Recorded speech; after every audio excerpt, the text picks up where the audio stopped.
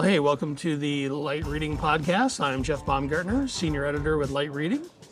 And hello, this is Jonathan Davidson. I am the Executive Vice President and General Manager of what we call the Mass Scale Infrastructure Group at Cisco.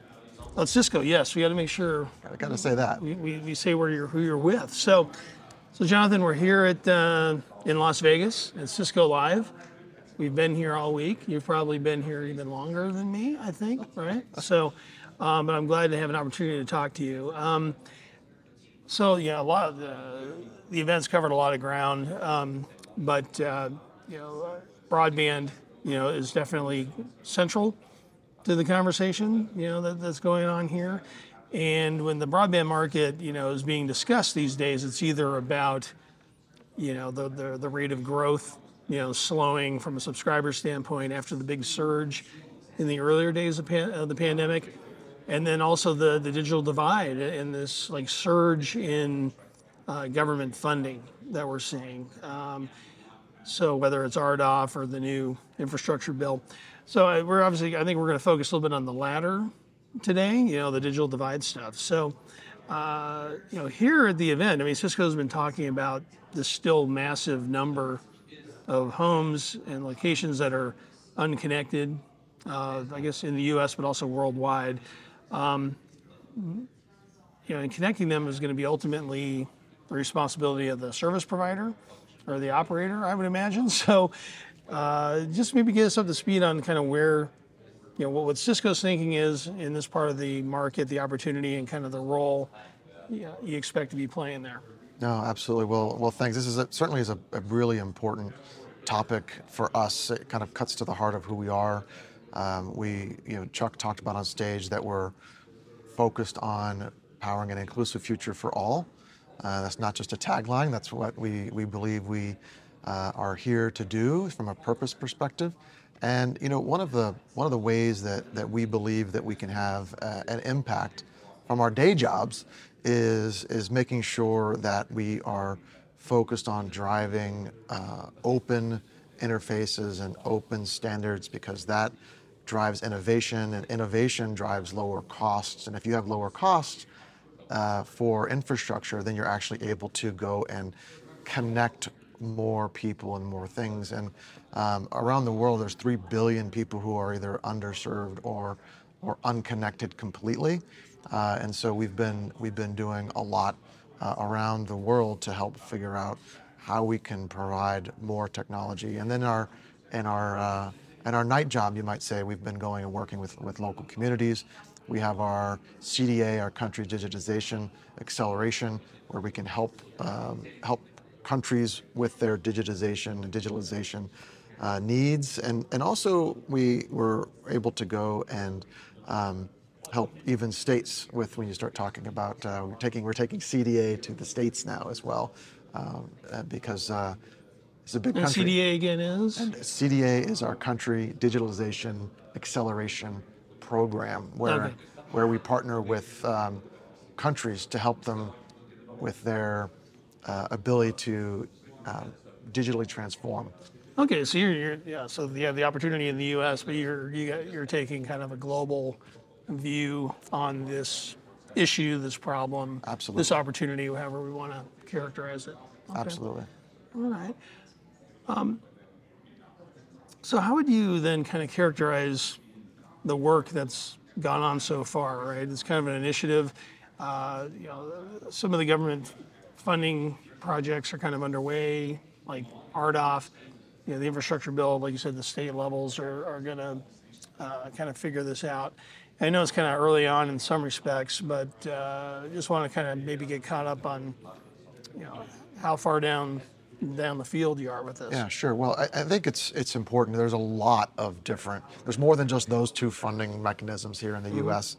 And then if you start looking at what's happening in Europe and elsewhere, there's a tremendous amount of money flowing into this need. And I think one of the good outcomes or silver linings of the pandemic is that I think governments finally realized that the internet and connectivity is absolutely a human right. And just like here in the US, many decades ago, it was imperative for us to get our nationwide highway systems going.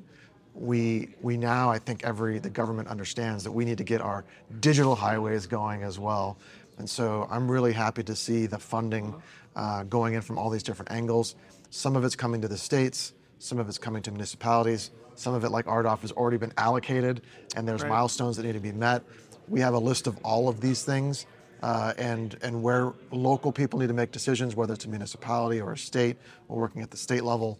We're working with government to make sure to help them understand the best way to structure the disbursement so that you get the maximum return.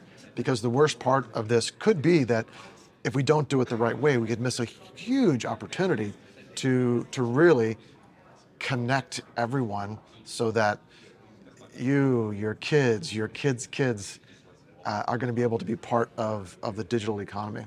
Yeah. So how are you, like, whether it's in the U.S. or internationally, how are you kind of engaging into this? Right? Are you going in with a service provider? Are you, kind of taking on directly with a government agency? Just trying to kind of figure out how you kind of fit into the ecosystem of the engagement part of it.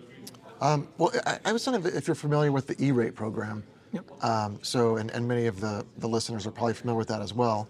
So with E-rate, you would work with a local school district or someone who qualifies for E-rate. You would help them understand what's possible, because some of them don't even fully understand what E-rate is or how to utilize it. So education's a big So thing. education is a big thing. Here's what's coming. Here's what's available. Do you have a need? And if so, then we can sit down with you and help you design what might be needed. And then they go and submit an application. So we think it's a very similar model here, where there's a fair amount of education that needs to happen, and then also understanding of their options. So you've heard probably some of the politicians talking about they want local control. They want the municipality to control it. They want a partnership between government and industry, and that's great. But we also need to educate them that buying the internet is not a one-time phenomena, right? You can't just like buy it off the shelf and Yeah, say, well, you okay, can- we've got it. You can buy it off the shelf, but you have to operate this network, right? And that's what I'm Oh, right, getting at. yeah, going forward. Exactly. Right. So Yeah, you you're don't not- plug it in and just Walk away. Walk away from it, exactly. yeah. So there's an element of like, hey, you need to actually have the structure, who's going to operate it, who's going to maintain it. You have to upgrade software. Fiber gets cut. So there's an educational process to make sure people understand all of the various steps. And if your municipality wants to do it, that's great. If they want to do it and hire an SP, that's great. So we're there to, first of all, just to help make sure people understand what the options are, and then we can move forward from there. And I'll tell you, this is very similar to what we did partnering with MuralNet here in the U.S., where Miriam, who's the CEO of MuralNet, was going and first educating a lot of the tribal leaders for Native Americans to make sure that they knew that they had the rights to 2.5 gigahertz spectrum, and all they had to do was ask for it. And so there was a big push that she and her team did to go and make sure that they knew that, hey, it's there. If you ask for Right. it, you actually then own the spectrum. So here's an opportunity that is hiding out in the open in that case. Right. Okay. And her team, they did a phenomenal job. I think there's over 100 tribal lands now that own 2.5 gigahertz spectrum. Right. Interesting. So what has been then kind of I guess it depends on the project or the initiative or where the funding is located. But what is kind of the current picture on the kind of push and pull, involved with these? I guess another way of thinking about it, how much of it is reactive on your part versus proactive? What's the balance on that?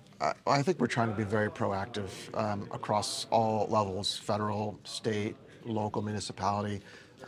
It's the money is coming for them, and we really want to make sure that it's put to good use. This is really important to close this digital divide. And I've said this many times, but I'm sure everyone remembers it. And even in Silicon Valley, at the beginning of the pandemic, there was on the front page of the local paper, there was a picture of these kids who were on their phones and sitting in the parking lot of the Taco Bell so they could get Wi-Fi so they could go to school.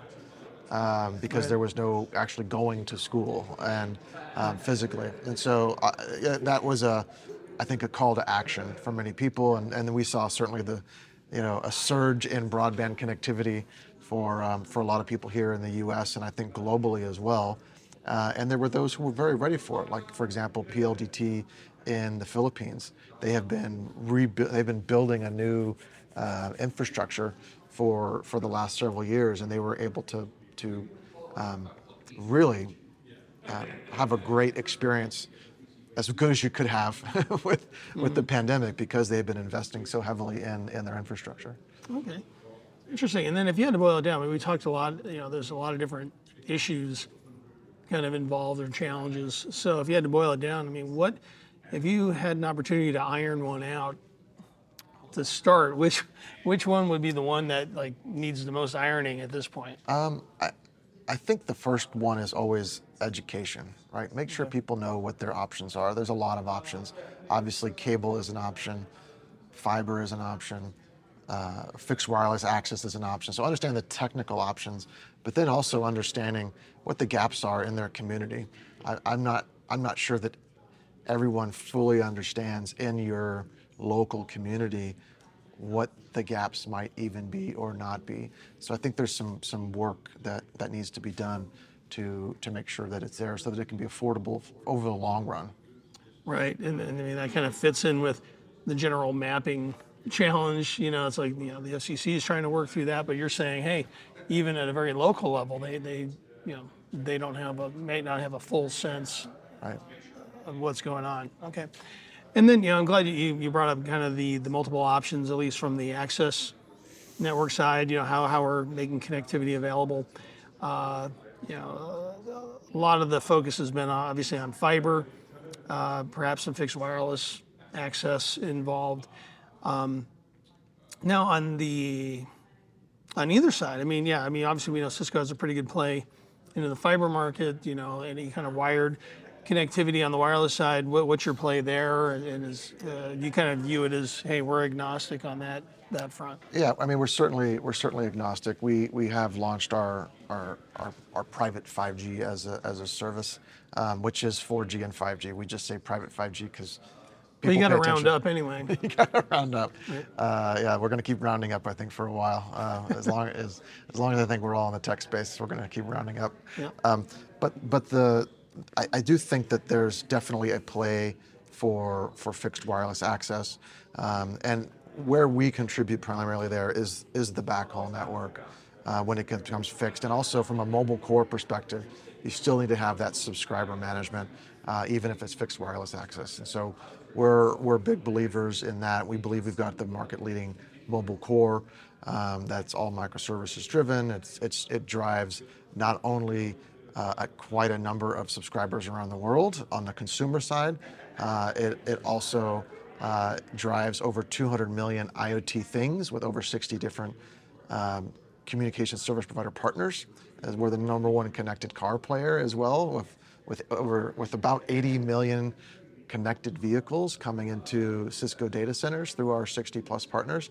And so we're really excited about where we're going in that space. But as far as which radio you use and all that sort of good stuff, we're pretty agnostic on that side. Okay, and you brought up 5G as a service, right? So is there a lot of work with that product related to what we're talking about here with rural and so we think that it could be extensible over time. I think we're still early in private 5G, but the technology is all there to be extensible to other use cases, and we're working with a relatively small set of system integrators and service provider partners right now, and working with enterprise end customers to understand all the various use cases.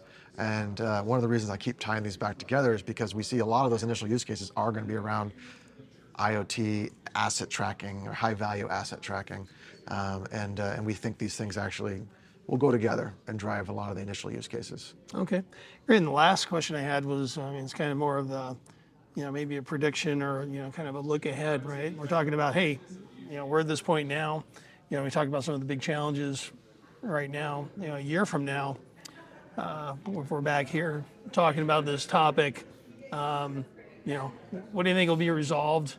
And, what do you see as like the next big hurdle that we're going to have to deal with? Well, I really think the thing that's slowing down private 5G right now is just supply chain, honestly. Like just getting the radios so that you can do, like we could do a lot more POCs, we could do a lot more deployments if we had access to radios, more radios faster. But I think that's a universal challenge for everyone right now. It's not just related to this market, but because we're at the beginning, I think it's slowing things down a little bit, just lack of access to all the equipment that I think is needed in the marketplace. Yeah, and I think, to your point, it's still kind of hard to forecast some of this, particularly with these sort of funding projects and trying to figure out when that stuff's going to be needed, when the money is going to be here. So it seems like a little bit of a juggling act right now, and that's making the supply chain constraints are just making that a little more challenging. Yeah, you got it, 100%. All right. Well, Jonathan, thanks a lot for joining us here. Nice to see you again. Great to see you as well. And everyone can hear you, so I guess they'll say it's good to hear you too. Well, it's good to see you in 3 dimensions, and it's great to hear you as well. All right. Thank you. All right, thanks.